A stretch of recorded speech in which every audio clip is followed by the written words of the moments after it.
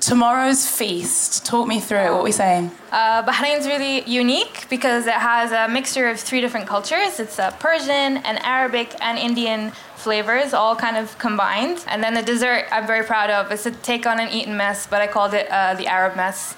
And and there's like dates and rice and everything in there. An Eton mess, otherwise known as our current government. Yes, yeah. Totally. Or is this not the audience for that? I don't know.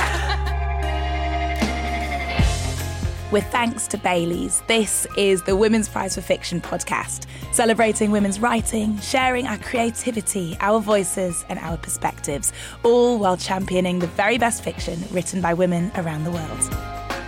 I'm Vic Hope and I'm your host for Season 5 of the Women's Prize for Fiction podcast, the podcast that asks women with lives as inspiring as any fiction to share the 5 books by women that have shaped them. We have a phenomenal lineup of guests for 2022 and I guarantee you'll be taking away plenty of reading recommendations. Hello and welcome to today's very special Bookshelfie episode live from Wilderness Festival. Wilderness, can I hear you? You sound great, you look great. I'm sitting on a chaise longue. Thank you, Tucker, over there. This is very nice. I'm Vic Hope and I am joined by the insanely talented Bahraini British chef, Noor Murad. Noor is head of the Ottolenghi Test Kitchen and co-author of Ottolenghi Test Kitchen Shelf Love, as well as a second Test Kitchen book coming out this September. No, we're not just here to talk about food, although that sounds amazing. We're going to talk about books. And you were described just before as a storyteller. And in so many ways that is true because you tell stories about food and through food. Yeah, completely. I think every kind of dish that comes to you has a story behind it. If you've ever cooked an Ottolenghi meal, know that there's a chef behind that dish that probably tested it 1,000 times to get the recipe right and to land onto your tables. And it comes with their own influences and their own cultures and their own personalities that is put into that dish. And when it comes to books of all genres, have you always been a big reader? What kind of novels do you gravitate towards? Yeah, I do. I'm kind of a mixed bag. Whatever kind of, I'll read the back and think, oh, that sounds like a really cool story. I do like crime fiction and stuff, but I haven't put that in the list. No, there's no crime. There's also weirdly, there's no food writing. There's no food writing in episode. there. Yeah, I never, outside of work, I don't want to think about food. Fine. I'm just like, I'm done. I just want to go home and have a soup or a cheese sandwich or something very, very simple. So yeah, my food life is within my working hours.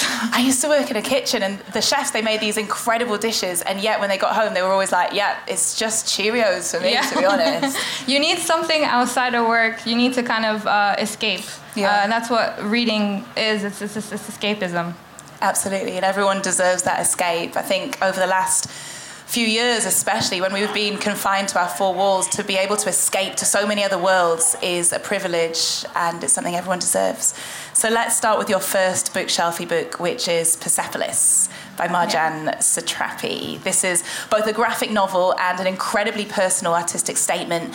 Persepolis is a visual memoir of the author's experiences growing up as a spirited young girl in revolutionary and wartime Iran. It's a beautiful story full of tragedy and humour, which mixes the intimate with the political to shattering effect. What did you love about this book? In what way did you identify with it?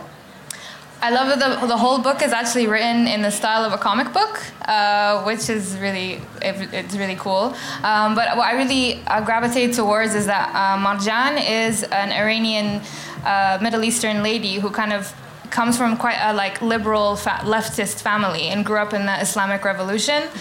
It's kind of her struggles grappling with that. And it was in 1970s Iran, so it's really when the Islamic extremists took over and Iran changed into what it was, from what it was into what it is today. So I grew up in Bahrain, and my grandma especially, she loves Iran and everything about it. And the culture, Bahrain's food is so much from Iran, so that's also something that relates us to them. I always heard my grandma and my grandma's sisters be like, Iran used to be a completely different world before. Everybody used to wear miniskirts. And I was like, what? How is that? And it really is like that. So they kind of went there when it was a different culture. Yeah. And I kind of understand how everything Margie writes about I completely relate to, because she's a Middle Eastern woman who grew up in Iran, but she's quite liberal. Just like me, I came from quite a middle-class liberal family, but also my mom is English. So it's kind of having these Western ideals in an Eastern country. And as the coming of age of a woman, it can be really quite hard. When we first got in touch with you about doing this podcast and we talked to you a little bit about this book, you picked it and said that it explores the contradictions between private and public life in a Muslim country. Can you tell us a little bit more about this from your perspective, from your experience growing up? Yeah, I think from Bahrain, I'll tell you from Bahrain's perspective, I think a lot of the ideals that are placed on society are not really so linked to Islam. It's more like societal expectations of how you should be and how you should act. And, as a woman, you can't have a boyfriend, you can't see someone before marriage, and all these things that still exist today. Whereas behind closed walls, you might come from a family that drinks, or my mom used to go to the supermarket and she used to waltz into the non-Muslim section of the supermarket. She'd be like, I am buying pork sausages today, and then we would have that. But I would be horrified as a kid, because I was like, I cannot go to school and let anyone know that I had bangers and mash for dinner last night. It cannot happen. So it was these two completely different, contradictory lives, the one that I was at school, and then the home that I was living in. So your mum is British? Yeah, my mum is. Happy to eat pork sausages? Yeah, my dad too. He loves it. He's Arab. But right. And so when you were going to school, you were embarrassed about the British side of your identity and cuisine? I completely was. I felt like, I went to quite a more modern school, but still it was all Arabs, and still Islam is part of school, the curriculum, right? Yeah. So we didn't fast. We ate pork, and my dad drank. And I remember thinking, why can't we just be like everyone else? Why do we have to be like you, like this family? Why do we have to eat the pork sausage? I know. Why do we have to drink the drinks? But then also, when there was pork sausages, my willpower was so not strong. I was like, oh my God, this is too good. They are delicious, I need to eat it. Yeah. We're going to move on now to your next bookshelfy book, which is Oryx and Crake by Margaret Atwood. This book sees Atwood at her best, let's face it. It's witty, it's dark, it's gloriously inventive. It's set in a world of ecological devastation where the results of horrific scientific experiments threaten any survivors. In this world, a man once named Jimmy lives in a tree, wrapped in old bedsheets, and now calls himself Snowman. The voice of Oryx, the woman he loved, haunts him. And the green-eyed children of Crake are, for some reason, his responsibility. Tell us about this book. When did you first read it? So this was a book that we read in high school, actually, and I was a bit of a nerd at school, so I always wanted to be, just learning and reading as much as I could. And it was my first kind of discovery of science fiction books, which usually I don't gravitate towards. And I really loved Margaret Atwood's book because she's quite dark. Some of the things she writes about are just, very dark and dystopian. And I just really love this book because Snowman, who, he wakes up in this apocalyptic world where there was a huge pandemic that wiped out the population, and then he went back. Then the book keeps going back to his previous life as Jimmy and how he existed before the apocalypse. And it just kind of, it's very wild, imaginative ways of describing the world by Margaret Atwood. But a lot of the things kind of, you're oh, actually, and it talks about scientific advancement and how it just went beyond humanity almost. They have a Bliss Plus pill. Yeah. Which is such a crazy... And the Bliss Plus pill was the thing that caused the apocalypse in the first place. But it's such a crazy thing. It's this whole thing that you can be the happiest, most good-looking, most amazing person with the best libido or something, right? But then in exchange, you can't have children. And it was such a crazy concept. Yeah, the Bliss Plus pill... It had 4 functions. Yeah. So first of all, it protected against all sexually transmitted diseases. Ideal. Second, it provided an unlimited libido. Mm-hmm. Ideal. Third, it prolonged youth. possibly ideal. And fourth, it sterilised the user so they would no longer be capable of producing children. Was this something that you discussed when you read this as a teenager with your friends? I discussed it in Bahrain with a bunch of Middle Eastern people. Everyone's like, absolutely not. This is like a human right. That's what we were put on earth to do. You know, you don't really have the other side where people are like, well, maybe you don't really want that, or maybe, it's a good way of controlling population. So everybody was kind of just like, they found the whole concept just totally bizarre. But I think it says a lot about humankind if that's what you seek to be, just to hold on to your youth and your beauty and give up something that is so intrinsic. Reading this as a teenager and sort of delving into navigating the choices that we make that will impact us for the rest of our lives. What kind of teenager were you? What kind of choices were you making? I think as a teenager, I was very much into humanity and feeling and the arts and these kind of things. I was very much a creative. I loved, obviously, cooking, and I loved my drama classes and all these kind of things. So for me, I was very much on the character Jimmy in Oryx and Crake, who kind of represented all of that side of things, and not so much on the scientific advancement. How'd you get into food? How did I get into food? I think I was one of those kids who changed their mind every 5 seconds. So first I wanted to be an archaeologist, then I wanted to be a physiotherapist, and then I was like, oh, I like cooking. And then I told my dad, who was like a Middle Eastern father, and he was like, what? He was like, no, you can be a doctor or a lawyer. And then he was like, oh, I'll get her a summer job. She'll hate it. So that's what I did. I got a summer job when I was 16, and I loved it because it was in a very controlled environment that I grew up in. It was the most chaotic thing I'd ever seen, and I was so hooked. And I was like, I want to do that. That's how I got into food. Never looked back. What age were you when you left Bahrain then? So I left Bahrain when I was 27. Right. I had never lived in England. Even though my mom is English, my experience of England was only in the summertime, visiting my grandparents. So I didn't really know much about England or English culture, and I always said I would never move here because I didn't like the weather. So it's a very good reason. Yeah. But then I did move here because of all the opportunities, and I applied to Ottolenghi from Bahrain, and I was like, I'm going to work there. Mm-hmm. And then now it's been 6 years. Having been so mesmerised by this chaos of the kitchen, of a restaurant kitchen, which can be the craziest place, did you feel like you had to build an assertiveness that perhaps wasn't as intrinsic in you? Yeah, definitely. I was a very shy girl. I don't think I really came out of my shell for many years. I think how I actually did come out of my shell was when I moved to America. Right. I studied and worked in New York.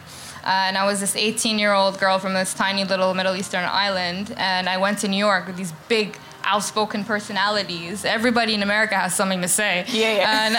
And all of a sudden I was there, and I just felt so lost.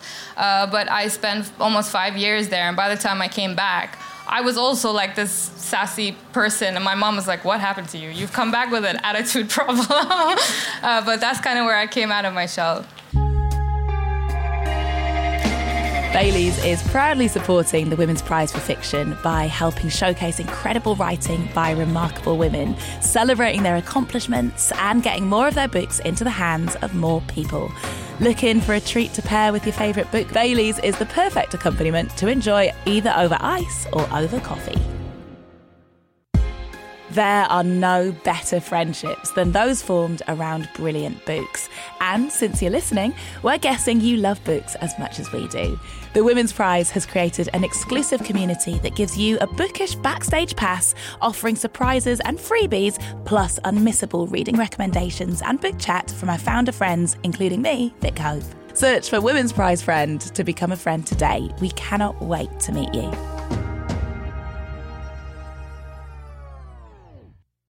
Let's move on to your third book this week, which is The Outsiders by S.E. Hinton.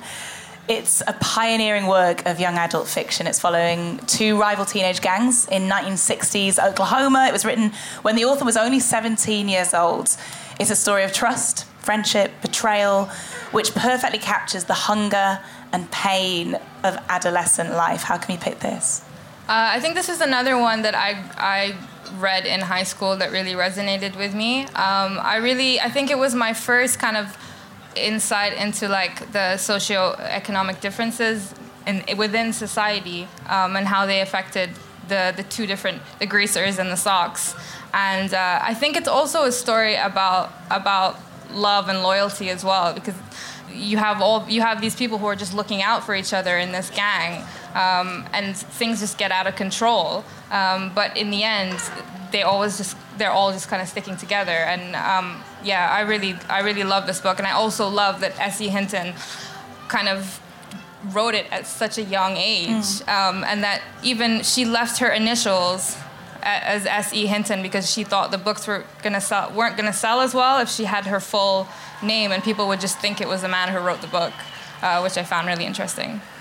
Reading this as a teenager, again, at about 16? Yeah. While still at school. It's about gangs in 1960s Oklahoma. Yeah. Did it strike a chord? Did you feel like it resonated with you on a personal level? Could you see yourself reflected and your experiences reflected?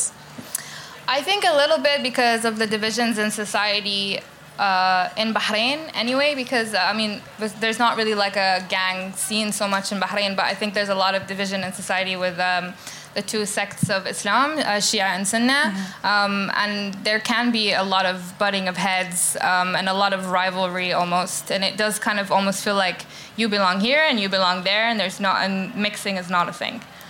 When we're young, we really seek out our identity, and our tribe at school. We're working out where we fit. Can you remember navigating that? Can you remember trying to work out who you were and where you fit?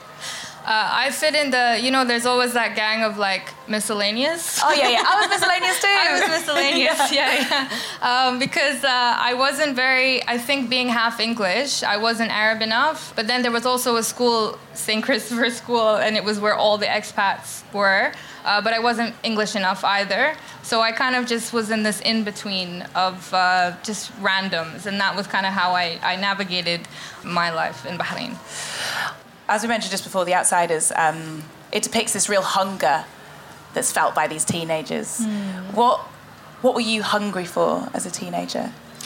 I think I definitely had like small island syndrome. I felt very trapped, and I felt like I wanted to see the world, and I wanted to get out, and I wanted to kind of find my place in the world. I think that's what I was really hungry for. So for me, like, going to New York, going to London, these are big cities that everyone just like kind of talks about, but you don't really think it's so much bigger than you. And I think that was something that I was really hungry for.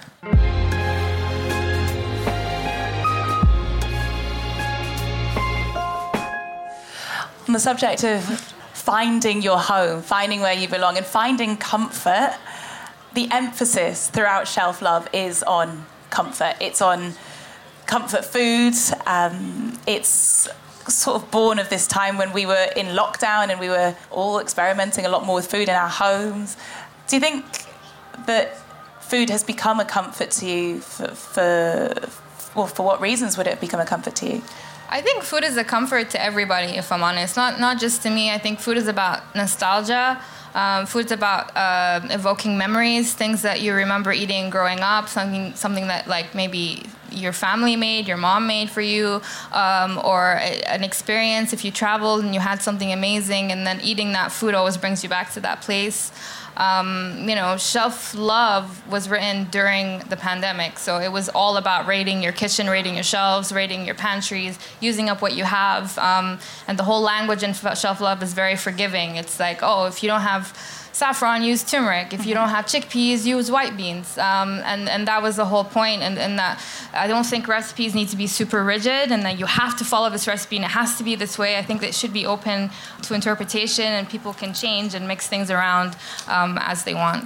And that was the first Ottolenghi test kitchen book. Yeah. Do you feel like you've noticed people becoming more confident and creative with their home cooking over the past few years since the pandemic, and we were all sort of stuck inside and just doing it, just giving it a go? Yeah, I definitely have. It was crazy, like, during the first lockdown, like, everybody was hooked to their phones and Instagram and stuff. But, like, you know, a lot of the shops didn't have everything. I remember I flew to Bahrain. I was like, I'm getting out of here. I'm going home. And then I went to Bahrain and, you know, we didn't have so many stocks of things. There isn't like a Waitrose there, you know. You're not going to get like Cook's ingredient. That's not going to happen. So you have to kind of change your whole way of cooking. And I think so many people were doing that, taking on all these challenges and cooking for themselves and cooking for their housemates or their families, whoever they were stuck with. And it was such a beautiful thing to see. And I think that's something that has stayed with us, even coming out of it. Yeah, I really love that. Have you found Biscuiteers yet? Biscuiteers are the original hand-iced biscuit gifting company, offering beautiful biscuit collections for any occasion. All of their gorgeous biscuits are lovingly hand-iced, one at a time, by artists at the Ministry of Biscuits in London. One of my absolute favourites is the Butterfly collection. The biscuits are absolute works of art. They look like perfect hand-painted butterflies and come in the most beautiful tin. You're bound to make an impression with these. And Biscuiteers are offering our lovely listeners 15% off your first order with the code LOVEFICTION. So for the very best present ideas, head to biscuiteers.com now. It's time to move on to your fourth bookshelfy book, Noor, which is The Island of Missing Trees by Elif Shafak. I'm so happy you read this as well. It's a beautiful book. It's so beautiful. Yeah. It's Turkish author Elif Shafak's 12th novel. It traces the aftershocks of civil war on several generations of a British Cypriot family. The book mines the questions of belonging, identity and trauma in a multi-layered, bittersweet tale of star-crossed lovers on the divided island of Cyprus. Plus, it was shortlisted for the Women's Prize this year. Tell us about when you discovered this book, because it can't have been that long ago. No, it was literally this year. I was flying to actually New York to visit for a friend's wedding, and I picked it up in the airport, and I read the whole thing in one sitting before I knew it, like we'd landed. And it's such an unput-downable book. And I love books like that, where you're just like, I just want to get a moment so I can read the next chapter. And you race to the end, and then you get to the end, you're annoyed because it's over and you don't have it anymore. Because you're in the world. Yeah. And then you're like, back to reality. Damn it. Yeah. Why did it resonate with you then?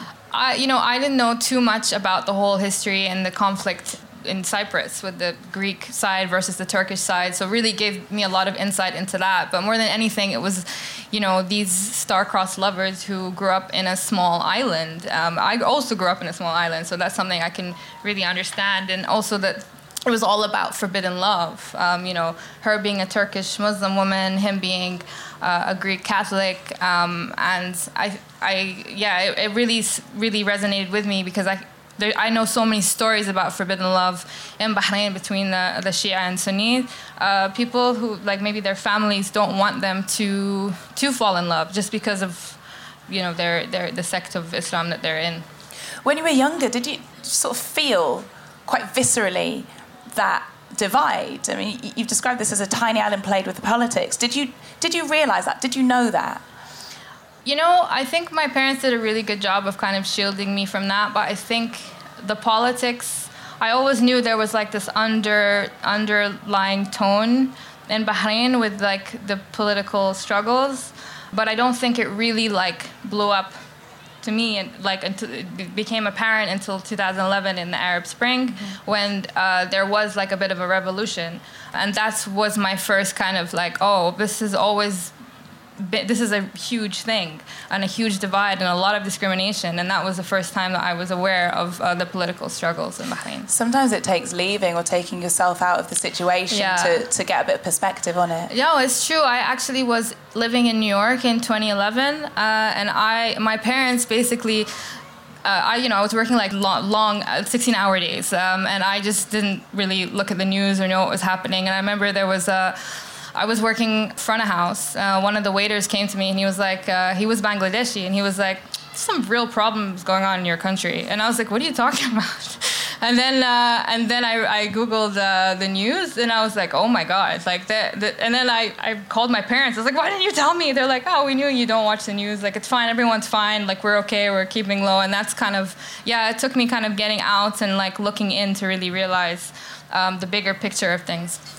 This book explores that divide and these two different cultures with such beautiful sensitivity. And one of the ways it does that is through food. We talked about the ability that food has to tell stories and the way we tell stories about food.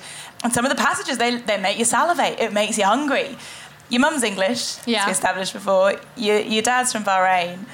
Does this dual heritage express itself in your cooking, through your food? Yeah, absolutely. Like, I always say my main flavors are Middle Eastern flavors. Like, that's what I gravitate towards. You know, I would go out with my dad. We'd go to the markets. We'd get, like, fried sambusa, which is... people call it samosa, filled with like mung beans or potatoes or cheese, and we'd eat it. You know, it costs like, 50p, and you get 8 little samosas in a bag, and we eat it in the car with like, grease-stained shirts, and we get home, and mom's got like a spaghetti bolognese. And so I couldn't help but like cross over these two cultures in my cooking. So when I started working at Ottolenghi, it made sense to me because I was like, oh, this is Middle Eastern flavors, westernized. This is completely where I belong. So in our household, my dad's English and my mum's Nigerian, and we used to have a Nigerian take on a full English breakfast. So instead of hash browns, we'd have like plantain. I love that. There'd be like a little tomato salsa on the side, chilies sprinkled all over the whole thing, and it's so exciting. I love that we had this. Our dual heritage was expressed through the food that we ate in our house, although my dad was not allowed to make certain dishes. My mum was not allowed to touch the Yorkshire puddings on a Sunday because he was like, no one else can do that, right? Especially not you. Do you have a particular recipe that's like a favourite from Bahrain, from your culinary traditions? I love madrouba. I think it's like my desert island dish. It sounds really weird, but it's so good. Madrouba means beaten in Arabic, and it's called that because, there's a story behind it, since, every food has a story. So basically, it's a lady was trying to make a type of dish like biryani. It's rice and meat and spices cooked down. And then obviously, whenever you cook rice, you have to get the ratio right? Water to rice. If you add too much, it becomes mushy. Anyway, the story goes that she was making this dish for her husband and added too much liquid, like way too much liquid, and it turned into mush. And she was like, oh my God, he's gonna be home soon, what do I do? And she just started stirring it and beating it, so it became like this. The rice grains were discernible, like you couldn't see them anymore. It became like a porridge with beaten chicken and spices and rice. And then when she presented it to her husband, she said, this is a dish called madrouba. And it's all the rage. And that's the story, is that it became a thing. It's supposed to be like Yeah, it's supposed to be that way. The catchphrase of my kitchen. That's what chefs do every time they make a mistake. They just say that. The Ottolenghi Test Kitchen, it's been described as a culinary doll's chocolate factory. Yes. Sounds magical. Yes. How has your cooking been influenced by Yotam Ottolenghi and the other members of the Test Kitchen? Well, I always say the Test Kitchen is such a cool place to work in because there's so many different people with different cultures. We have someone from Mauritius, someone else from Germany, other people who grew up in London, others from Israel. So everybody has their own taste and their own identity, and you just kind of learn from each other. The Test Kitchen is a super collaborative place, so I wouldn't say it's just like, it's one person. I think that's the thing about working at Ottolenghi, is that Ottolenghi doesn't ask you to conform to Ottolenghi. It creates space for you to kind of grow, and it kind of takes on your flavors in the way that you cook and makes room for it. It is honestly the most delicious food. It's just so... It's like science but art at the same time. It's beautiful. Let's move on to your fifth and final bookshelfy book this week, which is Three Women by Lisa Taddeo. This book is a gripping exploration of female sexuality and the often cruel chasms between fantasy and reality. It's a vital document of 21st century sexual politics. This book follows Maggie, Lena and Sloane, three very different but very real women, and charts their desires and sexual proclivities with both brutal honesty and sincere empathy. Why is this on your list? I don't think there is a woman who could read Three Women and not relate in some way. It explores the stories of three different women. I find it so intriguing that this journalist actually followed these women in their lives for, 10 years or something to create this book. I think it really kind of hones into the whole idea that a lot of women are not satisfied but they kind of internalize it in so many aspects of their life. And that's something that really resonated with me reading all three of the stories. It's just like a theme that's continuing throughout. Do you remember identifying with any of the women in particular when you were reading it?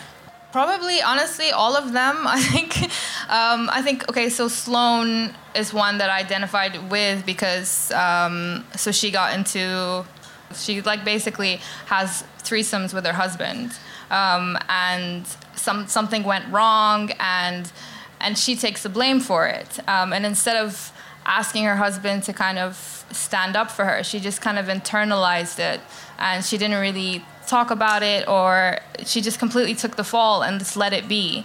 And I think that's something that women just always tend to do sometimes, a lot of the time, instead of, they just internalize a lot of their struggles. Another one, the lady who was married, and she was in a really sad relationship, and then she continues like an affair outside of her marriage, or she ended her marriage, and instead of communicating to this man that she was falling in love with him, she just kind of let it be. And that was just another thing that really kind of resonated with me. Yeah, it explores in so many ways the ways that women can control their impulses to the point where they can become totally divorced from them. Is that something that you can identify with? Yeah, I definitely think so. I think it's taken me a long time to be a lot more communicative and open. I don't know if that's just growing up in the Middle East, where you're kind of just told that you should be a certain way as a woman, and it wasn't really until coming to London that I really found that I found my voice in food, and working on Ottolenghi, where everybody is encouraged to be themselves. But sometimes I still struggle with it. I still struggle to communicate really who I am. Well, it's a typically male-dominated industry, and there's always that thing, men are chefs and women are cooks, and that's changed obviously a huge amount. But how did you find it when you started working in this industry? I think, yeah, definitely. It was very male-dominated, and there have been kitchens where I've been the only female. The cool thing about the test kitchen, though, and I don't know if it's something about test kitchens or just because there's no ego in a test kitchen. You're not like on the line. There's no tickets. It's not like crazy service kind of thing. So it's just like actually cooking a lot with your heart, and cooking slow, and cooking for making recipes for people at home who are going to recreate these dishes. And historically in the test kitchen existed way before my time. It's been around for like over a decade. When Yatam originally created it, was always women recipe testers in the test kitchen, until this year when I hired a man. And one of the owners of Ottolenghi, she was like, "Noor, a man?" And I was like, "I know." And she's like, "And he's straight?" I was like, "Yes." And I don't know what it is about like maybe that recipe testing, is that you have to rely a lot on your instincts and listening to yourself. I think that historically there's so many women at Ottolenghi who have been doing that, and I think Yatam always knew that, so he always hired women.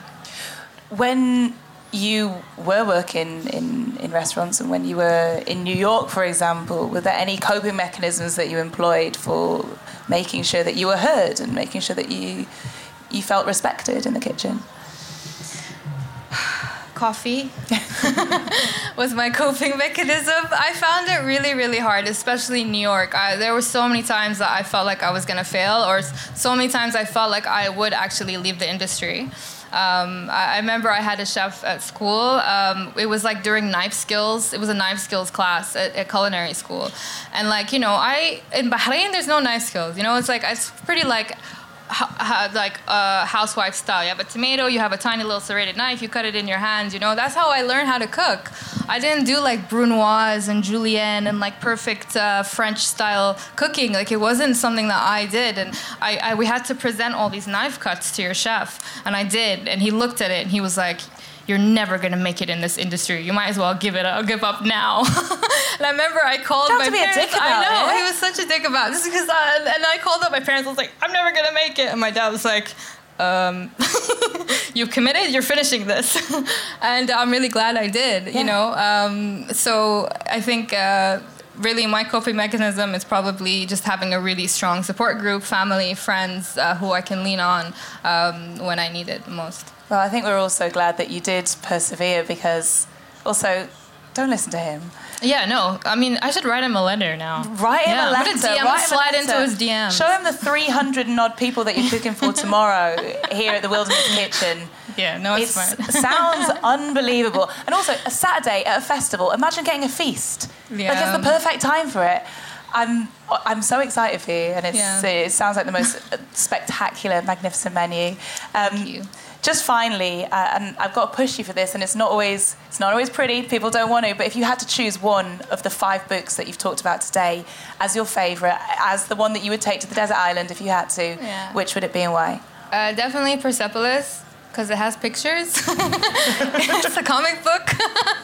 And yeah, just definitely Persepolis. I've read that book so many times, and each time it feels like a treat. So. On that note, you've left us feeling so enriched and with lots of book recommendations that I cannot wait to get stuck into. So, Noor, thank you so much. Thank you. I'm Vic Hope, and you've been listening to the Women's Prize for Fiction podcast. If you like today's podcast, please recommend it to your friends and help spread the word about the talent you've heard about today. The Women's Prize for Fiction podcast is brought to you by Bailey's and produced by Bird Lime Media. Thank you so much. See you next time, and thank you to our audience here at Wilderness. Thank you so much.